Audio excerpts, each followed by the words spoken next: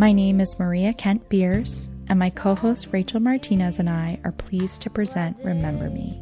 This podcast is dedicated to preserving the memories of those diagnosed with FTD. We hope this episode leaves you feeling more connected, provides a deeper understanding, and allows you to learn to accept the good.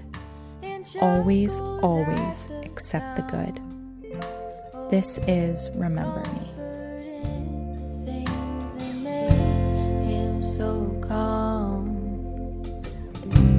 This is who I am, where I come from, still in my bones. We are so privileged to have Katie Brandt, a dear friend.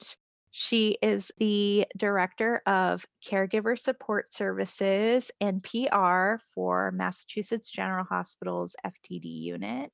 Katie was featured in our third episode titled Mike, and she told the story of her late husband.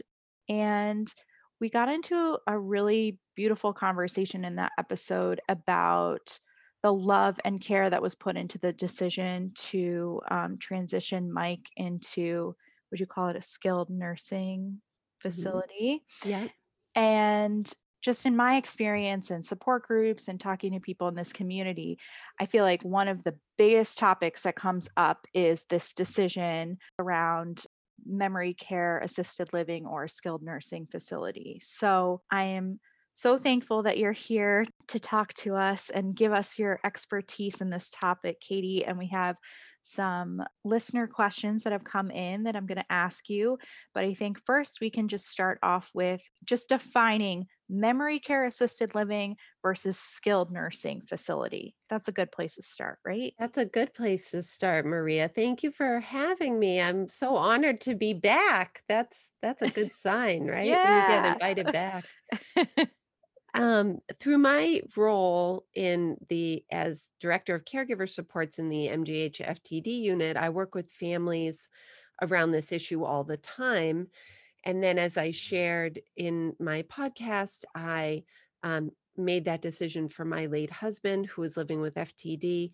And I'm also a current caregiver for my dad with Alzheimer's. I've been his caregiver for 11 years and 7 years at home and 4 years in memory care assisted living. So I really understand what a big decision it is for families. And I think that the first step is to understand what are the services, what are the resources available if you're caring for a loved one with dementia.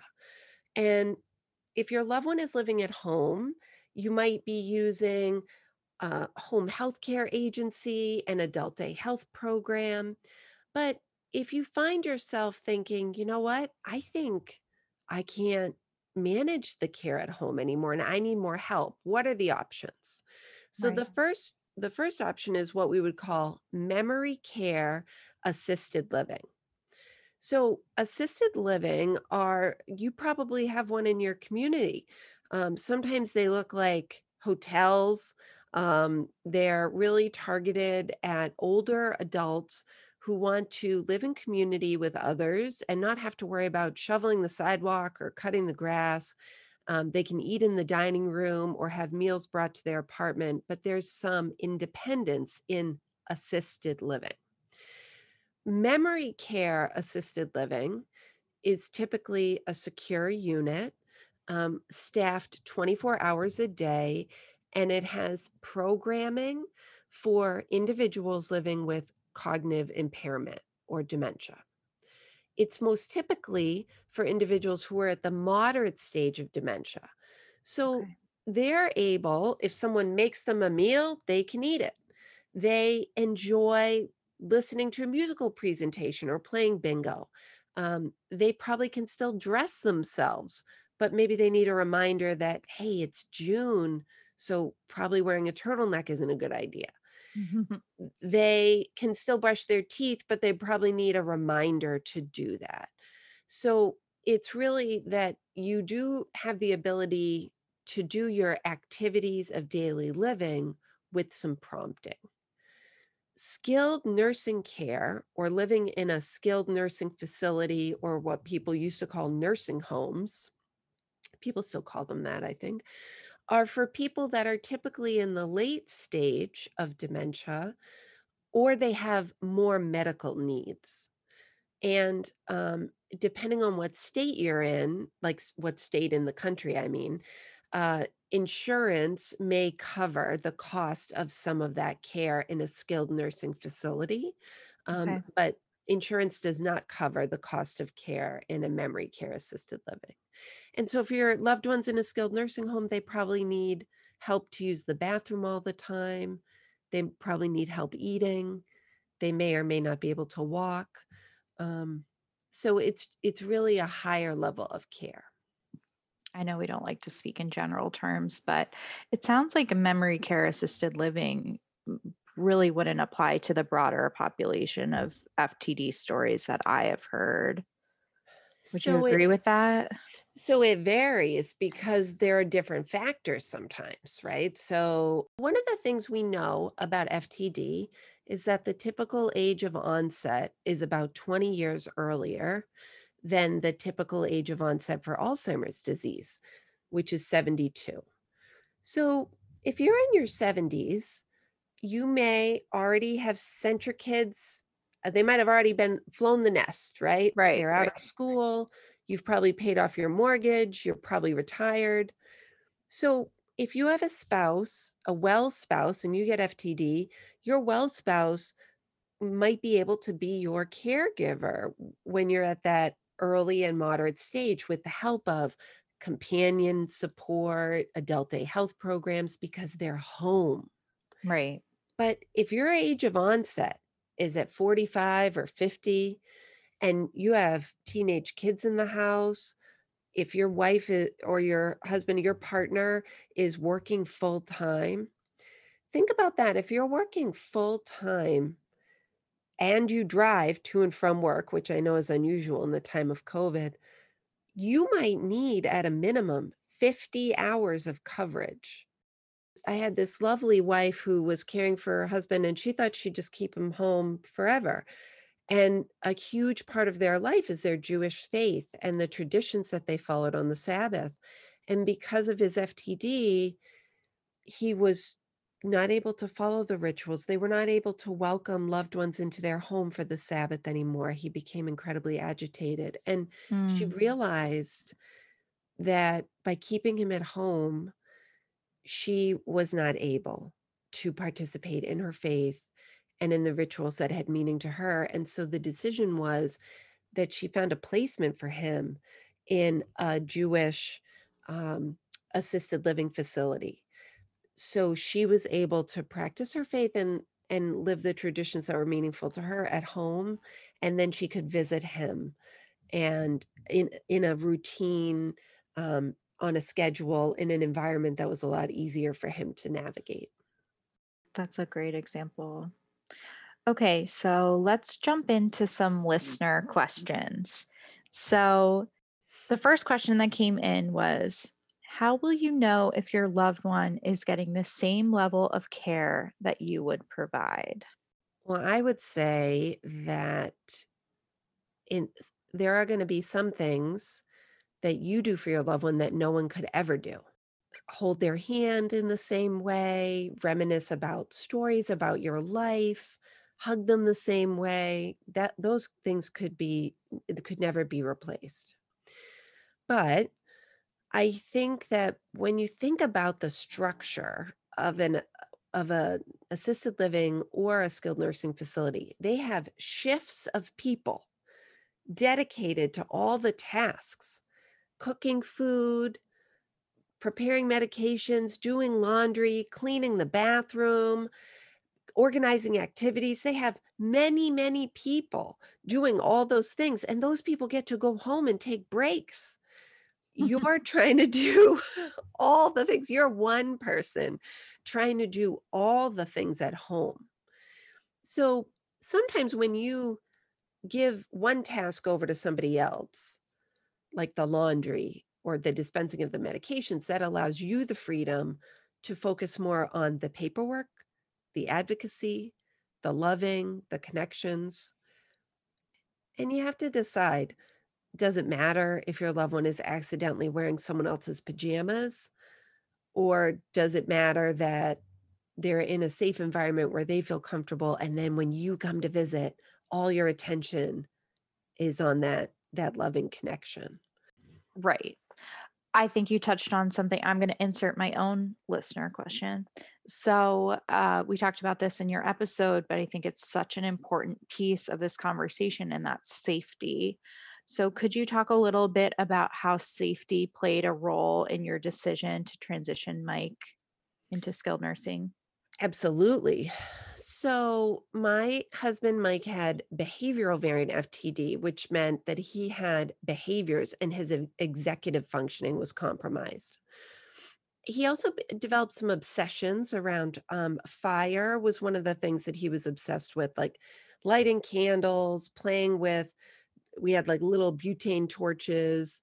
Um, he would leave the house at all hours of the night. Maybe he would close the door, maybe not, behind him. He needed supervision 24 hours a day. So if I was going to be a supervisor 24 hours a day, when would I sleep? Right. And one time I woke up to nurse our son Noah at 1 in the morning, and Mike wasn't in bed, and I found him in the basement with a butane torch. And I said, "What are you doing?" And he said, "Oh, I'm gonna fix the washing machine." And Mhm. the washing machine wasn't broken. Like, Mm. also, you wouldn't fix How's it that that way. gonna yeah. Yeah. Just this idea of, if somebody needs supervision all the time, how can you do that if you're just one person at home? Right. Right. So, this is a great question. How to find a facility willing and able to take on behavioral variant behaviors? That is a great question. So, when you're looking at facilities, it's good to ask questions. You want to find out, have you ever had anyone here with young onset dementia? Have Mhm. you ever had anyone here who has FTD? And they might say no. So then you could ask them, what happens when someone is agitated on the unit? Or what happens when someone takes an item from somebody else's room? You could ask them for examples of how they handle situations. You could specifically ask them about their non pharmacological approaches to behavior management, which would be a term that, if they're not familiar with at all, might be a red flag right from the get go. Right. So a non-pharmacological approach is the idea of, how are you managing the symptoms of dementia without pharmaceuticals, without drugs? Mhm. And in the FTD unit, our clinic really believes that we need to look at the symptoms of FTD and how they can be managed medically, environmentally, and behaviorally. And so you wanna look at the environment. Is it really noisy? Is there TV blaring? Or when you walk in, is there, like, classical music playing on their Alexa? And Mm. is everyone getting attention and engaged in an activity to help reduce anxiety or agitation? Do they talk about ways that they help people cope when they're anxious or stressed? Does the staff receive training about dementia care? Things like that. Those are good questions to ask. I love that. Going back to the safety for a moment, another great question was, do you move them when a safety incident may happen or wait until an incident does happen? I know these are a lot of hypotheticals and you're going to give your best guess, and I know everybody's different, but what would you say to that? Well, if we all had a crystal ball, right, and could know, today's the day my husband's gonna leave the house naked, or whatever happens, right? I think something that's, um, really difficult is that families think that the day that they can't meet the challenges that FTD presents is in the future. And sometimes it's today. And it's just really hard to believe, to imagine that your loved one has been so overcome by this disease that they can't keep themselves safe anymore. Right. There's there are really good reasons if you're struggling to keep your loved ones safe at home, if you're worried all the time, if you're feeling these high levels of stress, like if you go down to the basement to put in a load of laundry, you're worried that your loved one might eat something and choke or might turn on the stove and walk out of the room. Like if you're worried all the time that maybe you can't even take a shower without feeling comfortable, those are the times to start thinking about what would my life be like if someone else helped care for them. Right. And so when we think about before or after an incident, there's going to be documentation that an incident occurred. The police will probably have been called. Maybe there was a trip to the hospital. Maybe there was an admission to a Jerry psych unit. And sometimes that event happening can make assisted living, memory cares, or skilled nursing facilities feel a little more hesitant, wondering if they can meet the needs of an individual. Okay. I've seen that happen. So if That's you a could do it ahead of time. great point. Kind of shifting the focus to kind of the conversations once you decide that you're going to move your loved one. How do you think is the best way to approach that? I guess it all depends on where someone is in their FTD journey, but let's say someone who is still communicating but has behavioral variant FTD, how do you approach explaining to them this transition? Well, so for everyone, it's probably going to be a little different. But I would say that you're going to need guides to help you.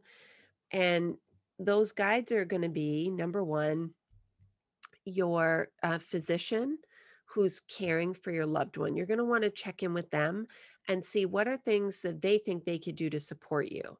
So, those things might be talking to your loved one during an appointment, writing a letter that your loved one could read, or it may be that it's not a discussion with your loved one at all. Depending on how the disease is affecting them, they might not be able to participate in a conversation like that. But maybe your clinician or a member of the care team would have a conversation with the nurse or the director of the unit where your loved one is moving to talk to them about your loved one's condition and how they can be supportive and work together. So that would be one thing. The other would be the director of the place where your loved one's moving. They do this all the time. So they're going to coach you about what to say. They're going to help you with that transition. That's part of their job. Okay. Um, but typically, I think that families don't usually talk to their loved ones about it a lot ahead of time. It might even be maybe the day of, and just saying, we're going to try this place for a while to help you with your brain or to help you be safe, and just sort of keeping it simple. Okay. A lot of people feel very lost in the financial side of figuring this all out. Do you have any advice on the Medicaid process?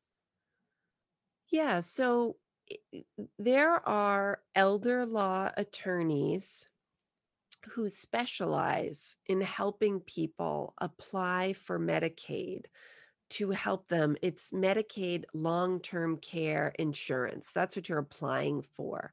And in every state, it's different, but that's who helps you pay for long-term care through a skilled nursing facility if you're financially eligible. And really meeting with an attorney who specializes in this before you need your loved one to go in is a good thing to do. But if you get surprised by the need, just go meet with an attorney, and you can't turn the clock back. Um, Right. and they can really help you just figure out how to move forward in the best way possible. Awesome. Thank you, Katie. Okay. The next set of questions are more surrounding the feelings about the transition. So I asked our listeners what kinds of feelings come up when they think about this. And I just wanted to address some of them just in the hope that, maybe someone that's listening to this feels validated in their emotion about it. So I think a lot of people feel a lot of guilt and they feel that they're neglecting their loved one by not being the one who is their full-time caregiver. But I think you just did such a beautiful job of explaining in your episode that it making this decision, if it's the right one for your loved one and your family, it's for their benefit and done with so much love. So maybe you could talk a little bit about how you came to the decision with Mike. I think that some of the feelings that people have, feelings of failure, feelings of I'm abandoning my loved one, feelings of I'm not good enough, uh, are based on societal expectations or cultural expectations about our roles as family members and what it means to be there for your loved one. So it is very important to acknowledge and validate that there in some families, it is never going to be okay if they're not the one providing all the care. So we recognize that if you have a value or a feeling in your heart, it's not my job to change that value or that feeling.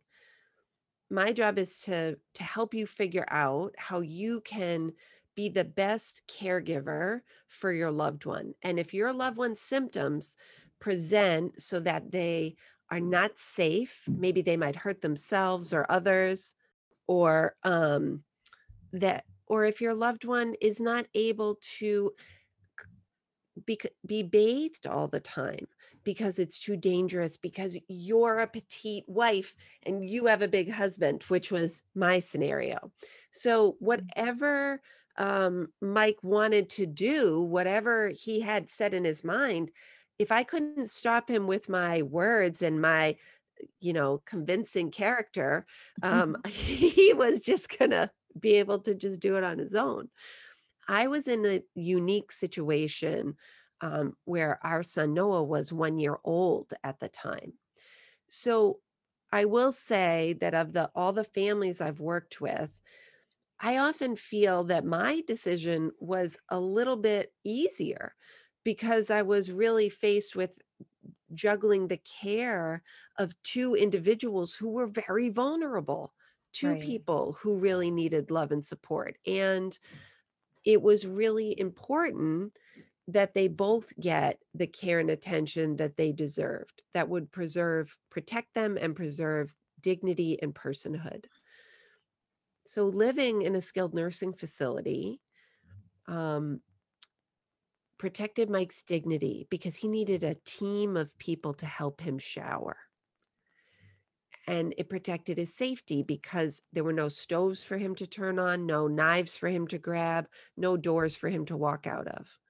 It protected his personhood because when I went in to visit, I would read to him from Harry Potter, his favorite books, and, he loved it when they had the Barn Babies animals come to visit, and he could enjoy those things. I couldn't do those things for him at home because I was so overburdened by the challenges of care. So, it really was a gift to have other people help me with the tasks that I could give away. I could give away Right. the laundry. I could give away the meal prep, but I couldn't give away those walks that we got to take or the time that I spent reading to him or holding his hand. Right. Those special moments. You said it so perfectly that th- once you had given up those tasks, which you were still in the background doing the advocacy and all the financials and all a lot of other things, but then you could just be his wife Right. and you could spend that time and your energy soaking up those moments that you had left with Mike. And that has stuck with me. It's just so beautiful how you explained it. I know you also kind of did something special when he first moved in to make it homey. Can you tell us a little bit about that? Yeah, and I really recommend this to families. So, of course, we talked about the medical approach, the behavioral approach, and the environmental approach. So, working with the assisted living or the skilled nursing facility to ask, what items can I bring in for my loved one? Can I bring in a blanket? One of the things that I did was I took so many pictures, mostly of our gorgeous son Noah, and I had them printed 12 by 18, and we just wallpapered the room with all of these gorgeous laminated pictures. And, that helped him no matter where he was in the room, wherever his eyes would fall, there his family would be. And I made a sign for Mike's room that said 10 things to know about Mike. And it was just 10 things. Mike is a great husband to his wife, Katie, of 8 years. Mike is a loving dad to his son, Noah, who's 1 year old. And then I would update the poster when we had an anniversary. Um, Oh, and I listed Mike's degrees that he had earned and the profession that he had. And while that information was, of course, gathered during the intake and it was in Mike's care plan, think about the person who's putting away your loved one's laundry. They're coming into the room. They're probably not reading the care plans of the right. people. But if they walk in the room and they see 10 things to know about Mike, his beautiful son Noah, and then they see a gorgeous picture, they could say, "Mike, your son Noah is so beautiful." And I think that it allows them to They make that connect. connection. Yeah. I love that. You're so thoughtful, Katie. Do you have any tips for Oh, making I Oh, have some tips about things not to send. oh, yes. All the So tips. so when you're thinking about what things to bring, like the special blanket, the pictures, I also encourage leaving some things at home. So for pictures, I encourage families to take the glass out of the picture frame Okay. in case, what if their loved one accidentally knocked it over or dropped it? Then there'd be glass in their loved one's room. Um, Mm, Special photos, make sure that you have a copy at home. So if anything were to happen to the photos that you leave, you have the copy. It's fine. If your loved one is wearing a wedding ring, what I did for Mike was I took his wedding ring and I wore it on a necklace around my neck.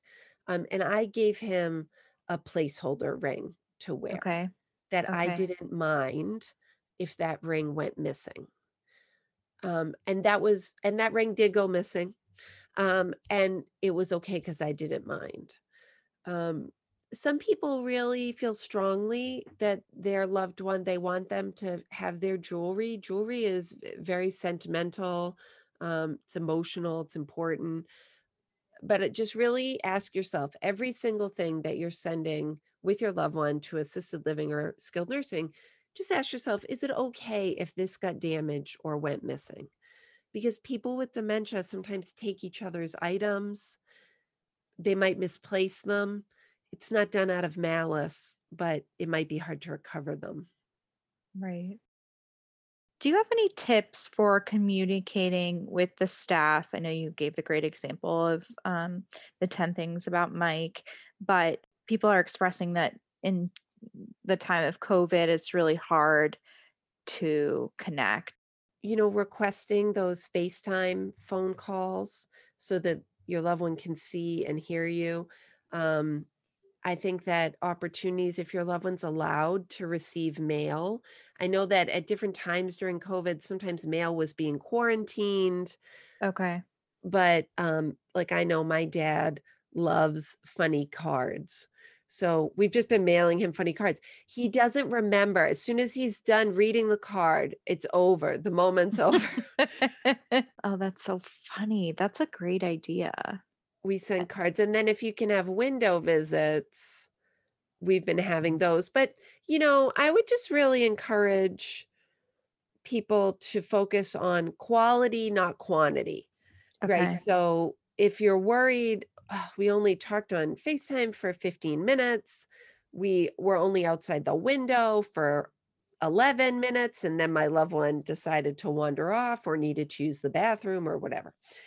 One of the things that we know about individuals who have cognitive impairment is that their feelings can stay intact for a long time. And all those big feelings, love, joy, happiness, they're generated by the amygdala, which is buried deep in the limbic system of the brain. And that part of the brain is often protected for a long time from the ravages of these terrible diseases like FTD and Alzheimer's. So when you visit at the window for 11 minutes and you focus that visit on smiling, "I love you. Look at how beautiful you are today. I'm so happy to see you." That lights up the amygdala.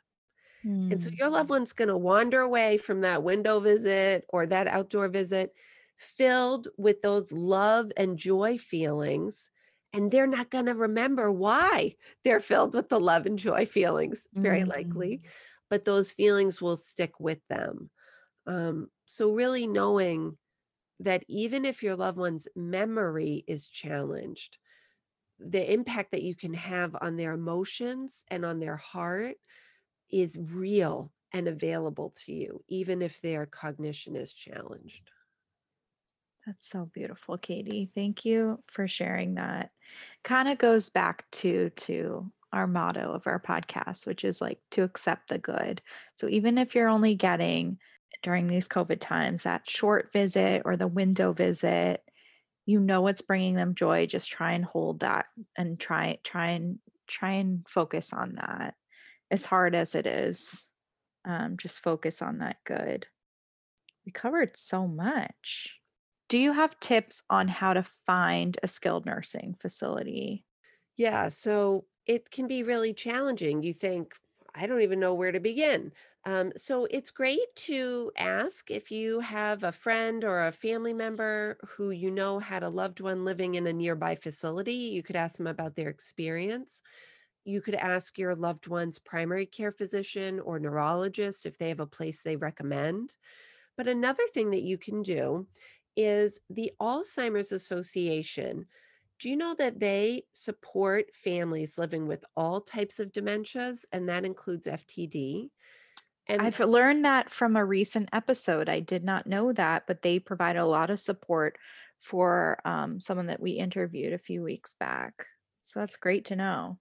all of their services are free, and they have a 24/7 hotline. If you go to alz.org, you'll see the 1-800 hotline number right in the upper right-hand corner of the website, and you can call that number and say, "I am looking for a skilled nursing facility or a memory care for my loved one. This is my zip code, and I want to know all the licensed facilities in a 10-mile radius or a 20-mile radius, whatever." And they can send you a list. That's amazing. Mhm. That's a great place to start. And as you kind of go through an interview, I know you mentioned, ask, do you have any patients or experience with patients with a cognitive impairment, or try and understand if they know what FTD is. There any other, buzzwords or really important questions that you think you can kind of like weed out some facilities by asking? I think it's really good to just look around. How does it smell when you walk in the building? How do people look? Do they look calm and relaxed? Are is everyone wearing pajamas, or are people dressed for the day? Even if dressed for the day means they're wearing a matching jogging suit, Mhm. Um, are people doing activities together? Again, as much as COVID safely allows. And, you one thing that I find you can ask is about the staff turnover rate. Okay. So, in a facility, think about that, right? This is hard work. This is work that not only takes skill, but takes compassion.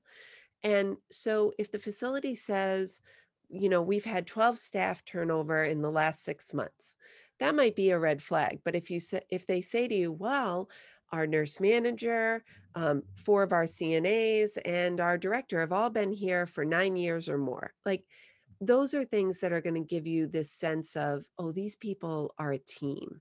Right, They know how to work together. right. How can you get a facility to be ready for a patient with FTD or learn more about FTD and the complexities of it? There is an awesome free program through the Association for Frontotemporal Degeneration, AFTD, called Partners in FTD Care. So any facility can sign up for this program, and it will connect them with an awesome network of staff and clinicians who are caring for people all over North America. It offers quarterly e-newsletter written by medical professionals for medical professionals with case studies about FTD. It offers information, tips and tricks, and educational seminars. So I think that if you're considering moving your loved one in a facility and you say to them, would you be willing to sign up for this FTD Partners in Care program and share some of the educational materials with the staff? And if they say, oh, no, I don't think that we would do that, that is a big red flag. Right. You want your loved one to move into a facility where they would say, yeah, we absolutely want to learn about this disease. Thank you so much for pointing us towards this resource. That's awesome. You're the best, Katie.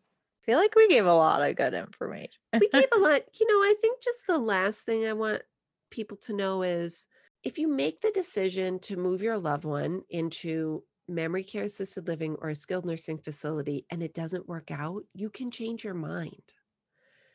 And sometimes people need the care of a community at a certain stage of their loved one's illness. Mhm. But then maybe at a different stage, they're able to be at home again. So just really knowing that if you are struggling, if your loved one's not safe, if you are super stressed, if you both need more support, making that decision means you're making that decision for right now. And at the next care plan meeting, you're going to make the decision again. Is this still the right fit? And the next care plan meeting. So really just acknowledging that you can't predict the future, Right. but if you need that help, then it can be a really wonderful gift. We're so hard on ourselves as caregivers, aren't we, Katie? Yeah, Maria, this is really it's like a really hard thing, and I think that people, they want to feel like they're pushed against the wall Before they do it. before they Yeah. do it. There's good reason to consider doing it earlier when you think of your loved one's transition, because when your cognition is a little more intact, you're better able to cope with adjusting to a new environment and many new faces. Right. Right. So, This has been so wonderful. yeah, I it was great. appreciate your expertise. You are a friend of the podcast. I hope to bring you on for more topics in the future because you're an incredible resource. Thank you again. I hope that this provides, some guidance and support that I know our caregivers who listen are they're looking for. So I appreciate it.